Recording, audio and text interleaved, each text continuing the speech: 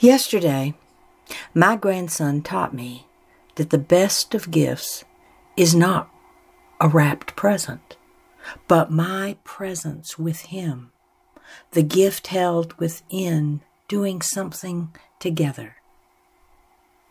My granddaughter came with the same lesson today. We are a multi-generational family, but no one else was awake. So just before 6 a.m. this morning, the door to my quarters opened slowly, revealing a sleepy, smiling face. She asked, "Will you play with me?" How could I say no?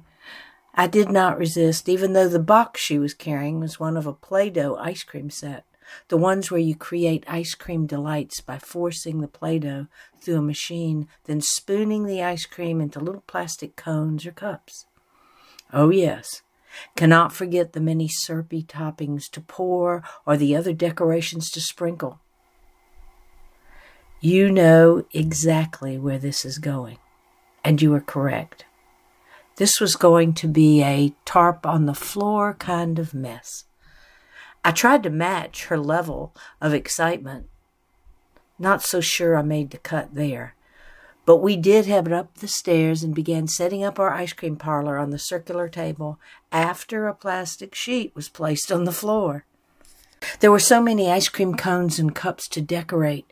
The more we played, the more we laughed, and my excitement finally reached her exuberance. Well, almost. The mess no longer occupied my thoughts as I watched her carefully making ice cream cones and sundaes. We cleaned up together, even the floor. The plastic sheet somehow got caught in the legs of the chairs, and Play-Doh ended up on the floor everywhere.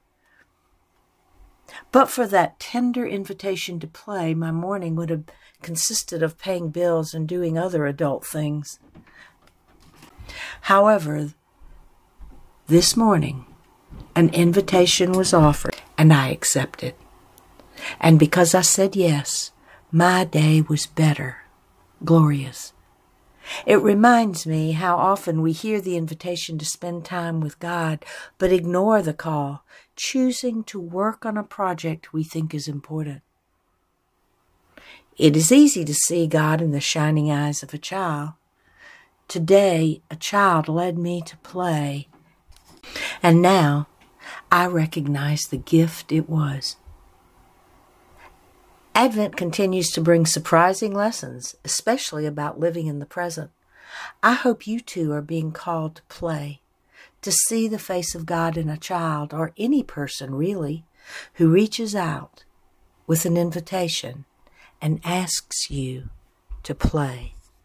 On this 6th day of Advent 2023, the reading I have chosen is from Isaiah 9, verses 5 and 6.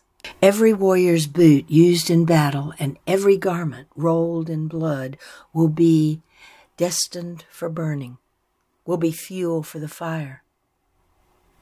For to us a child is born, to us a son is given, and the government will be on his shoulders, and he will be called Wonderful Counselor, Mighty God, Everlasting Father, Prince of Peace.